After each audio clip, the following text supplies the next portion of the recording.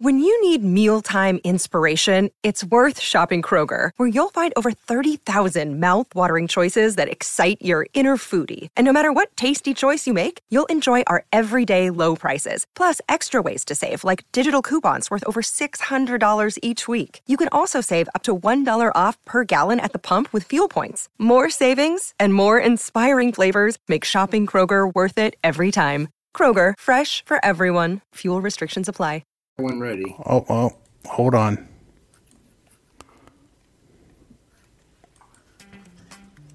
You're listening to Football, Philosophy, and Rocket Science, a Cleveland Browns podcast, a show where a philosopher and a rocket scientist try to make sense of the Cleveland Browns. The Football, Philosophy, and Rocket Science podcast is a part of the Fanatical Elves Podcast Network, a part of the Fans First Sports Network. Here are your hosts, Elliot Kennel and Joel Cade. Hi, and welcome to Football, Philosophy, and Rocket Scientist. He is the left guard, Dr. Joel Cade, philosophy professor at the left guard. I'm the Village Elliot at TH Village Elliot. Together, we hope to offer unique perspectives on the hardest game in the universe, NFL football, and the strangest team to ever attempt to play it, the Cleveland Browns. We do not claim to be the best analysts, and we do not claim to represent the best team in football by any means, but we are absolutely unique. Joel really is a PhD in philosophy, and I really am a former Air Force specialist in space power and propulsion at beautiful Wright-Patterson Air Force Base in Ohio, home of the deadliest fighting force in the world. Hoorah, I think. Yeah, absolutely. Today, we're going to talk about the unique martial arts mentality used by the Cleveland Browns under the leadership of offensive line coach and head martial arts guru, Bill Callahan. We'll also talk about whether the Browns are going to overhaul their entire offensive line concept to suit the skills of Deshaun Watson, and we're going to say a few words about the NFL draft. But first, we would like to respond to communications received from our amazing fans. Joel and I sent out thousands of notices about the show, and darned if we didn't get some responses from fans, including some famous ones. Joel, let me start with the first one. The first one we got is from Johnny F. Football from College Station, Texas. And he writes, "Hey, Joel and Elliot, thanks for the invite. Good luck with your new show. But no way would I ever appear on a show with two amateur clowns like you guys. But if you ever need insurance, look me up. Best regards, JFF." Gee, who does he think he is? That doesn't sound really very enthusiastic, does it? I think this guy is a clown. Probably dresses up and goes to Vegas on the weekends so he doesn't get recognized. Can't show his face in public. Well, do you got another one that maybe is a little bit more positive? We do have another one. We have one from Elon from Boca Chica, Texas, and he writes, "Dear Joel and Elliot, good luck on the launch of your new program. Only answer me this. Why does the Cleveland Browns constantly give draft picks to the Houston Texans, and both teams are still so bad? Doesn't game theory predict this is impossible?" Well, that is a very interesting question. You would think that with all the draft picks that the Browns are giving the Texans, that they should be able to at least, they should get like Mel Kiper's draft guide and pick some decent draft picks. And I think actually, I believe that the Houston Texans will start to improve probably in 1 or 2 years, even if they draft badly in other areas. The number one draft picks should make them a better team. So I think this is like picking stocks, right? You could throw darts at a dartboard and do a better job of picking stocks than following an analyst. So I don't know. We'll see. They just got to throw their darts on the dartboard and see if they find somebody. I think it's hard to mess up the first round, although I'll give them the opportunity, man. Don't speak too early. The Cleveland Browns actually did mess up consistently in the first round for about, 7 years in a row. It was pretty amazing. And that 2014 draft takes the cake. Oh my goodness. That was In case you guys aren't aware of the 2014 draft, this is the infamous Johnny Manziel draft and the Justin Gilbert draft. I do believe we got Joel Bitonio in that draft. I could be wrong, but I do believe Joel Bitonio did come out of that draft. But the year before that, I'm not sure. He may have been. I don't know. 2014 just seems like an unmitigated disaster to me, but that one was. That's out there. Drugs, that was the problem, but the talent level I think was actually pretty high. So, from a talent perspective, I think it was okay. It was just the chemical dependency issues that I had trouble with. But okay, let's move on. Let's talk about offensive line in particular. I would like to talk about some of the experiences that I had along with the other fans that attended the summer camp that the Browns opened to the public last summer. And if you did, you saw Bill Callahan and his assistants, including Joe Thomas, who acts as an assistant coach during the summer when he's not doing his broadcast duties. And you saw the assistant coaches acting like martial arts instructors. So they actually put on pads, protective pads like boxing gloves, only they're more like the type. So you're saying they were kung fu fighting? Yes, that's exactly what they do. Were they fast as lightning? Pretty much. They were faster than you or me. Let's put that, faster than me. Maybe it was a little bit frightening. Yeah. I know you studied martial arts quite a bit. I also practice martial arts. I wouldn't call myself a good martial artist, but I at least learned a lot about it while I was getting beat up by people that were better than me. But they would line up, and Joe Thomas would come by and just whack, whack, whack, whack, whack, actually with an open palm. Mm-hmm. And they would teach different ways to strike. They had different names for it, and they would shout out numbers which corresponded to different points on the opponent's body.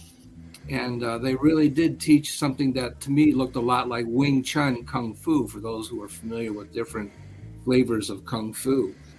So, Elliot, let me ask you a question. Yes. What Kung Fu did you study?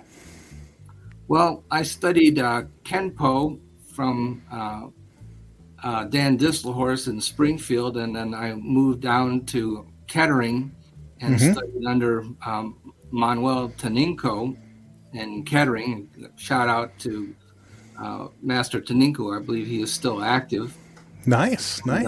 Then I also studied Taekwondo at Wright-Patterson Air Force Base, and I'm familiar with Jiu-Jitsu and Judo and a little bit. Is that typical like rocket science training? Like, if in case the rocket falls over, do this Kung Fu move and it will like stand back up? I've never heard of that. But I think a lot of people that do, that are military, sort of enjoy violence, let's face it. That's like Lyle Alzado. I'm in this for the violence, man. Yeah. So, a lot of us do that sort of thing. So I had the chance of studying Lai Tung Pai Kung Fu, which is a kind of hybrid of Northern and Southern Shaolin Kung Fu. So Northern Kung Fu being like open field, very focused on power, big steps, large strikes. Southern style Kung Fu originated more in the cities of the southern China, so you would have to fight in an alley, so it was like fighting in a phone booth. Wing Chun comes out of that southern style of Kung Fu, so it does make sense because offensive linemen tend to fight in a phone booth, so to speak. It's about hand placement and hand fighting. So I could see the philosophies of Southern Kung Fu saying, hey, let's strike it in the appropriate area, cripple the opponent, and therefore we don't have to get into this long, drawn-out, fight in an open field, which there weren't any at the time. So I could see that happening. But more to your thing, what else did you kind of see them doing in this camp? Well, the Browns definitely teach more hand techniques than most teams in the NFL. And according to Coach Callahan, the Browns had the lowest rate of concussions on the offensive line than anybody else in the NFL. And I think that's a consequence of the way that they teach. I actually looked up in the sports literature and the scientific literature and found out from an article that appeared in Perceptual and Motor Skills, number 109, number 1, published in 2009, where they measured the different kung fu strikes scientifically using high-speed cameras. That was Osmar Pinto Neto and alums. I hope I'm pronouncing his name correctly. It's entitled Force, Reaction Time, and Precision of Kung Fu Strikes. And what they say is that they can actually deliver more power with an open hand palm strike than with a punch. So you actually get more force behind it.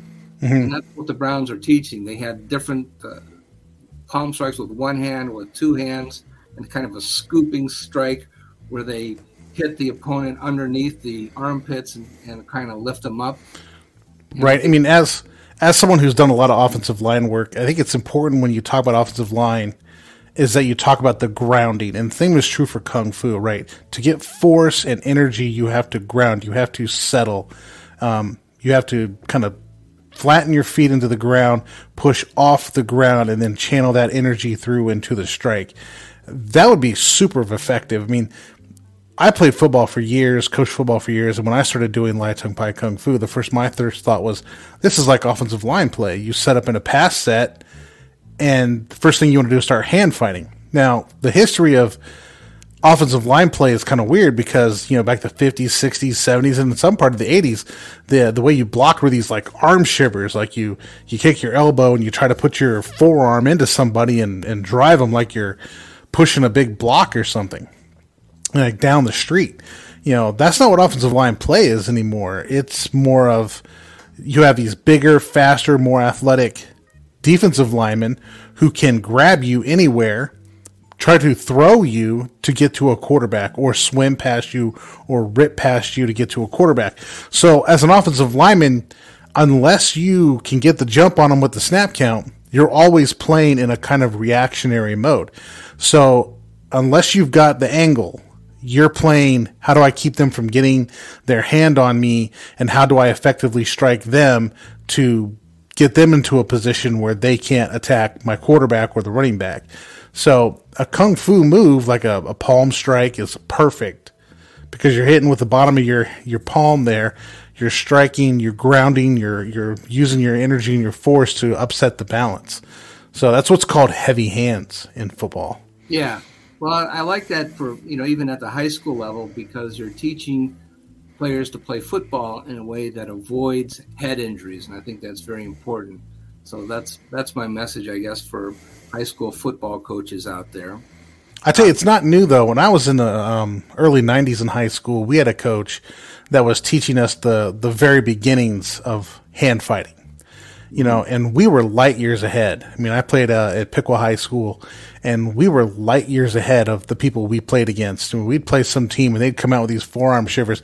It was easy. You just slap it down, slap them to the side, and you're off to go. You're off the races. Most of them weren't even on balance. They're coming down with their head down.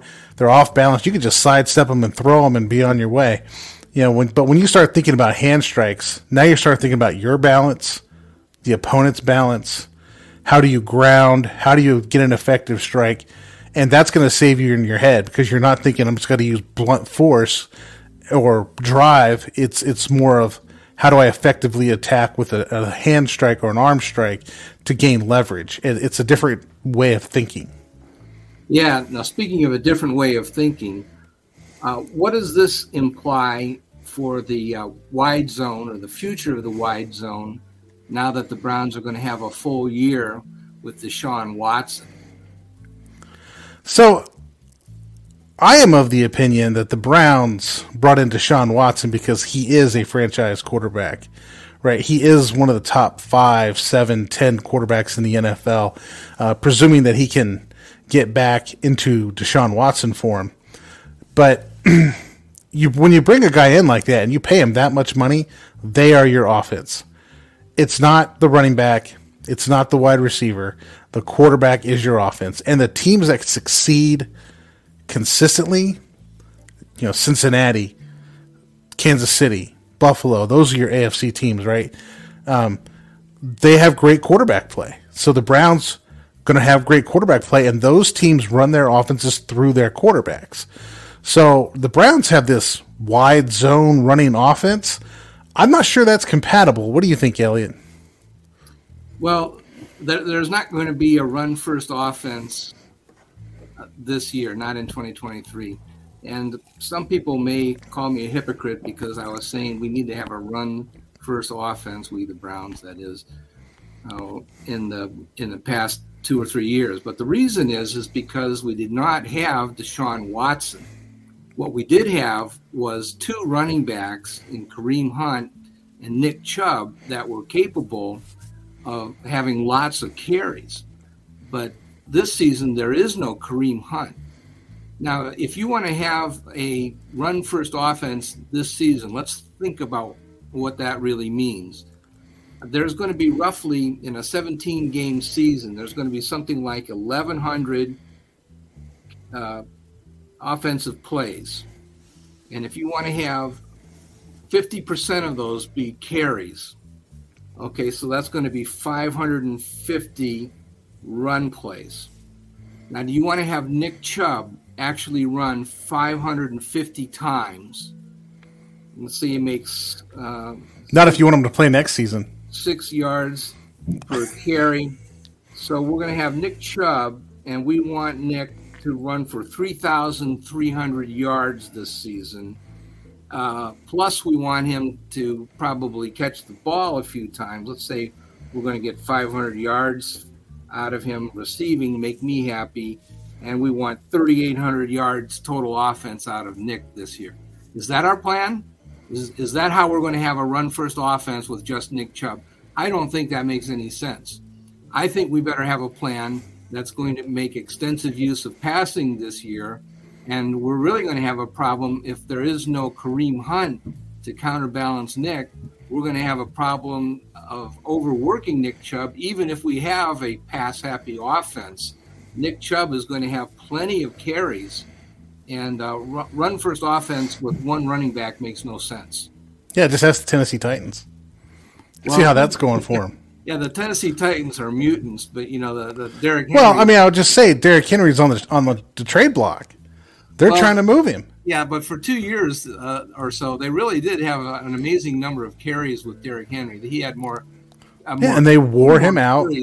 I want to say this, that Nick Chubb had more yards per carry than Derrick Henry. Derrick Henry usually had more yards than Nick, but he also had a lot more carries. A lot more carries. 4.5 yards per carry, and a whole bunch more carries, and therefore had more yards. But Nick Chubb had phenomenal yards per carry and not that many carries because he was sharing the load with Kareem Hunt, and rightly so. I think that's what you really want to have. Mm-hmm. More than one talented player in the backfield, and hopefully have some passing yards to go along, or receiving yards to go along with the rushing yards. I believe that was the correct plan, and the Browns executed it very well. Let's think of executing that. I mean, when I think of like the wide zone offense, I remember what Kyle Shanahan said when he was here with Mike Pettin, right? And they didn't have a quarterback. They had I can't think, Brian Hoyer out there, and then they had some other people from the 2014 draft, and they came out and said you can minimize the effect of the quarterback on the game by running the wide zone offense. So the offense was designed to run the football because you didn't have a quarterback that could actually run it. So by run it, I mean like you didn't have a quarterback that could throw the ball all over the yard. So they devised a system in which you got players at the point of attack so you could effectively run the football against 6, 7, 8, 9 player boxes because you had to, because your quarterback was bad. I don't think the Browns are at that spot anymore. At least theoretically they shouldn't be for how much money they've paid. They should have a quarterback that can throw the football. So when we ask wide zone no more, I mean, I don't think wide zone is going to be the prominent position here because it doesn't need to be. You need to have your quarterback throwing the ball and winning by throwing the ball. And if you need to run some wide zone, great, but it is not going to be wide zone, play action off wide zone, rollouts off wide zone. It's not going to be the offense runs through the wide zone. The offense is now going to run through the quarterback's arm. Yes, absolutely. Let me just throw some numbers out at you. Nick Chubb is a great runner, and when he runs, he makes 5.5 yards per carry. In the second half, he makes over 6 yards per carry. But a good passing attack is going to make 7, maybe 8 yards per pass attempt. So it's a better investment to throw in today's NFL. And even if you don't make a completion, the penalties tend to favor the offense. Pass interference is ridiculous. Usually, you're not going to get intercepted. The interception rate used to be very high in the NFL. Now it's very low, and the fumble rate is probably as high or higher than the interception rate. So passing is not a high-risk proposition anymore. So right, and if you get the quarterback to do it, then you're going to do it. If you have a quarterback, you should throw. Right.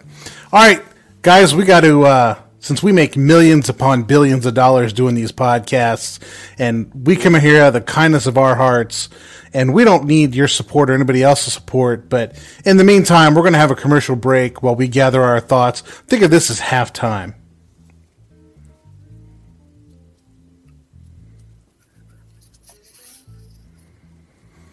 And we're back.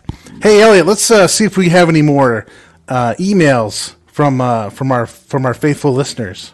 Well, we do. Here's one. This is actually from outside the country. This is pretty cool. Ooh, international listening. Yeah, here's one from Plato from Athens, Greece. And he writes, Dear Joel and Elliot, a dog, when he sees a stranger, is angry. When he sees an acquaintance, he welcomes him. One is the known and the other is the unknown. Thus, the dog is a lover of knowledge and is a true philosopher. So then, too, the dog pound are the truest lovers of knowledge. They intensely love those who are known among them and are intensely angered by those who intrude on their turf from the outside. The dog pound, then, consists of true philosophers. Hey, that's really pretty cool. You know, if they're true philosophers, then the Browns have to be the philosopher rulers. I would say so. That's absolutely true. You know, so philosopher corner for a second here. Plato, not necessarily this guy, because this guy is like alive and the real Plato is dead, but Plato the philosopher wrote this book called The Republic, where he said the people who don't want to rule, namely the philosophers, because they're interested in knowledge and have no time for petty politics, those are the people who should actually be the rulers. And so the philosophers should be the rulers. And so if the dog pounder are considered the true philosophers, then the Browns must be the philosopher rulers of the NFL. Yeah, I was going to ask you about that because I thought that Plato was one of those old guys rather than a modern philosopher. But still, that's really very impressive. So Dog Pound, you guys are philosophers, and we've got proof. So that's really pretty amazing. Let's see. I've got another one here. This is Donald from Mar-a-Lago, Florida, and he writes, "Hey guys, congratulations on your new show. This is going to be really huge, unless it's not, in which case, so sorry to hear about your latest disaster. Better luck next time. You should have listened to me." Oh, that guy's humble. Well, yeah. It's kind of no faith in us, man. Come on. Well, he does have faith in us, but he also doesn't. So it's kind of contradictory. Have you heard from this guy, Donald? I mean, he's saying we should have listened to him. I mean, what advice has he offered us? Well, he's basically giving us both sides. So he's got to be right. He's just hedging his bets, I guess. But that sounds about right. Okay, well, let's see. You got any more, Joel? I got one here from Giselle B. from Miami, Florida. And she writes, "Hello, boys. So cool to learn about the podcast. And yes, I do need a new NFL team to root for. The Patriots and the Buccaneers are so last year's news.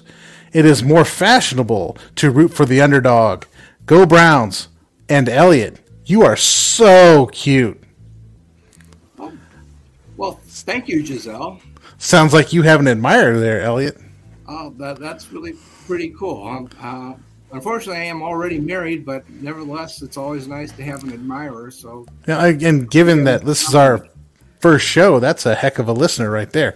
So, yeah, absolutely. Well, I am famous, so rocket science, man. So, yeah. All right, on to our next topic here. So, Elliot, is there in this draft a franchise quarterback? And I say this, I first should probably ask, what does it mean to be a franchise quarterback? Well, that's another one of those questions that it depends on who you ask. If you ask somebody that's technically oriented like me, I would probably answer it in this way. I want to have a number to measure it by. I would say that a franchise quarterback is somebody that is going to be at least top 10 and have a 10-year career. So you can measure it any way you want. For somebody that's top 10 statistically, for somebody that would be in the top 10 of the, let's say, the power rankings of the handicappers in the gambling community, and stay there pretty consistently for a 10-year career. That would be kind of a franchise quarterback. Well, to answer that question, you're going to need like the magic crystal ball here or something to see what goes on. I mean, you're going to have to avoid injuries. You're going to have to be accurate, consistently accurate, take care of your body. There's a lot that goes on then to being a franchise quarterback. Well, of course, you have to make your projections. And on that basis, somebody like Andrew Luck was somebody that really did grade out, and you could predict that, well, I think he probably will wind up being that good. And it turned out that his career was shorter than people expected, but he did have some very good years. Peyton Manning turned out to be that good. He had one of the highest impacts on the point spread of anybody. I think his was like 12 points between him and Curtis Painter as his backup, and it was partly because Manning was that good, and Curtis Painter, unfortunately, had a very negative impact when he went into the lineup. But on the other hand, Ryan Leaf was taken in the same draft, and he was the opposite. So they're not always correct, but it's a probabilistic thing. You pays your money and you takes your chances. Yeah, I think that's a good way to approach the draft as a whole. Like, right, it's a gamble, right? You're projecting and you're prospecting. That's why they call them prospects, right? You're kind of guessing how these players are going to play in the future. Is this person going to be able to hold up? Is this person going to work in that particular system? So, is there a franchise quarterback? Maybe. I think there's some decent prospects at a franchise quarterback, but whether they pan out to be a franchise quarterback is a totally different question. Yeah, well, if you define it kind of the way that I've defined it as, let's say, top 10 for 10 years, what that means is that you can only have about,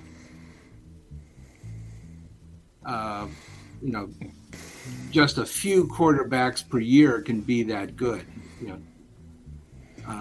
Roughly, about one. You're going to have about one guy is going to be that good. Mm-hmm. And there are whole drafts where they have all these quarterback classes and none of the quarterbacks are any good. Yeah, entire drafts. But you're usually going to have about 5 guys that are drafted in the first round, and they can't all be right top 10 for 10 years in a row. That doesn't make any sense. Just right. Do the math. You can't, if that were true, then you'd have 10 times 5 would be 50 top 10 quarterbacks. You can't have. How could there be 50 top 10 quarterbacks? It seems to me like if you're not picking the top 3 or 4, you're not getting a guy that's going to make a long-term impact on your franchise. Well, I mean, there's exceptions. There are exceptions. There's Tom Brady. There's Russell Wilson. There's Lamar Jackson. But by and large, most of the high-impact quarterbacks come from top 5 picks. Well, you can't really generalize quite like that, because you do know that there's also going to be outliers that you have to plan for. And you mentioned Brady, Dak Prescott, guys like that. But what it says is that you're not going to be rewarded most of the time when you're drafting these first round guys and you're placing expectations that this guy's going to be a franchise quarterback. There's just not that many. So the strategy is flawed. The NFL teams cannot possibly be all correct. Right. They must be wrong more often than they're right. And they are. And they are, but they do it. And I think the Panthers are going to be wrong in this draft, and they're going to do it anyway. Well, that's what I think. If you listen, now I've talked from the standpoint of somebody that understands math and can multiply, add, subtract. A lot of the NFL general managers cannot do that, and sports writers are even worse. They talk about, this quarterback has some kind of mystique, and he has some way that he can lead men, and he can bond with the football, and he can just really rise above. It's like Baker Mayfield coming out and yelling "yee-hee" or something, and everybody just follows. He's the Pied Piper of Oklahoma football. Isn't that what Hugh Jackson called him? The Pied Piper of Oklahoma football? I don't remember that, but yeah, that's oh yeah, that was the thing. Yeah, well, yeah. So how many points is that going to allow him to score? But Bryce Young is a very good example of that. We talk about somebody that is a franchise quarterback as being a five-tool player, and he's got size, and he's got speed, and he's got accuracy, and he's got stats, and he's got experience, and he started for 4 years at a Power 5 school, and he did this and he did that. But Bryce Young is going to play in the NFL. We understand that. But he's not going to get any bigger. He's not going to get any taller. He's not all that fast. And he has obvious deficiencies that would make me think that he's not going to be top 10 for 10 years. He's not going to be that franchise quarterback. He is not going to push the Las Vegas line, or I'm not supposed to say Las Vegas, but the gambling line, the betting line. He's not going to push it by 6 points for 10 years in a row. I think if football could be played like 7-on-7 flag football, even if it was 7-on-7 in pads, right? Bryce Young would be the NFL quarterback, because when he is left alone, can get his mechanics right, relax, deliver a perfect ball. Yes. The problem for Bryce Young is that he plays in the NFL where the 400-pound guy lined up in front of you is faster, bigger, stronger than you are. And when you're weighing 190 pounds at 5'10", and you cannot run people, and they're wanting to rip your head off, because, if you play a team like the Steelers, they're literally going to try to rip your head off. I just, there's problems coming, man. I mean, we're not going to have to get into whole Bryce Young and all this stuff, but if you watch tape and you watch film, there's some real issues that I think you need to have some plans for. But as go ahead. Yeah, I was going to say you can play quarterback in the NFL, but you're going to have to move the pocket sideways to get outside of the lineman. You can't just throw the ball through the lineman or over them. You can't make up that height differential, so you have to move outside, either roll out right or roll out left, and get away from them and then throw. And that changes the way that you play the position when you're short. And the most effective way to be a quarterback is to sit in the pocket and throw the football. Yeah. And that's the most effective way to be a quarterback. And I think Bryce Young, once read 1 and read 2 are gone, his mechanics in the pocket start falling apart. Like, he starts bouncing, which he's not grounded. He starts bouncing. He likes to jump and throw the ball. he's got some real bad habits that you're going to have to correct, or you're going to have to say every single pass play is going to have two options. You look to A, and then you look to B. And if A and B aren't there, you need to run for your life. Well, you're going to, as a minimum, you're going to lose a few seconds of pocket time because you have to move on every play. It's just going to be a different way to play quarterback. Yes, it can be done. No, I don't believe that you're going to move the point spread consistently throughout your career at that level. I just don't believe. I think Stroud has a chance to do it, but again, he's going to have to learn to run, and I think Northwestern and Michigan kind of showed that he's going to have to learn how to run the football. He likes to stand in the pocket or escape the pocket and still look to throw, to the point where he's throwing bad passes when he could have just ran 10 yards and he got a first down. He's trying to hit that 30-yard down the field, hanging onto the ball. So he's going to have to learn to get rid of the ball. But Elliot, moving on here, what are your final thoughts here? We still have another letter, I think. And anything you want to say as we wrap up?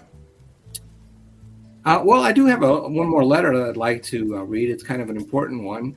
Joe D. from Washington writes, "Thank you for informing me of your new podcast. Hopefully you will encourage your viewership to use solar electricity for the video equipment used to view your show in order to slow global warming. By the way, if your show fails, and it probably will, blame Congress, not my office, okay?" Well, okay. Wow. Joe sounds like he's pretty important. He's got his own office. Well, yeah, he does. And everybody use solar power to watch our show from now on and help save the world from global warming. I think that's a good sentiment. Thank you, Joe. Yeah, thanks, Joe. I am kind of tired. I might go take a nap. All right, Elliot, any final thoughts? Well, I enjoyed this very much, Joel. I think we make a really good team. We have unique perspectives. I think our mission was accomplished. I hope the fans had a good time. Please send us a line, and we look forward to seeing you next time. Yeah, we got some really good comments, some really good letters last time. Hope we get some more. I'll just say, the draft is coming up. We didn't do a whole lot with the draft except ask questions about franchise quarterbacks, but with the draft coming up, enjoy the weekend. Have a great weekend. Stay safe. Stay sober, because you're killing brain cells when you drink alcohol. But I'm not sure I'm going to follow that one personally. But have a good weekend. Have a good time. And thanks for listening.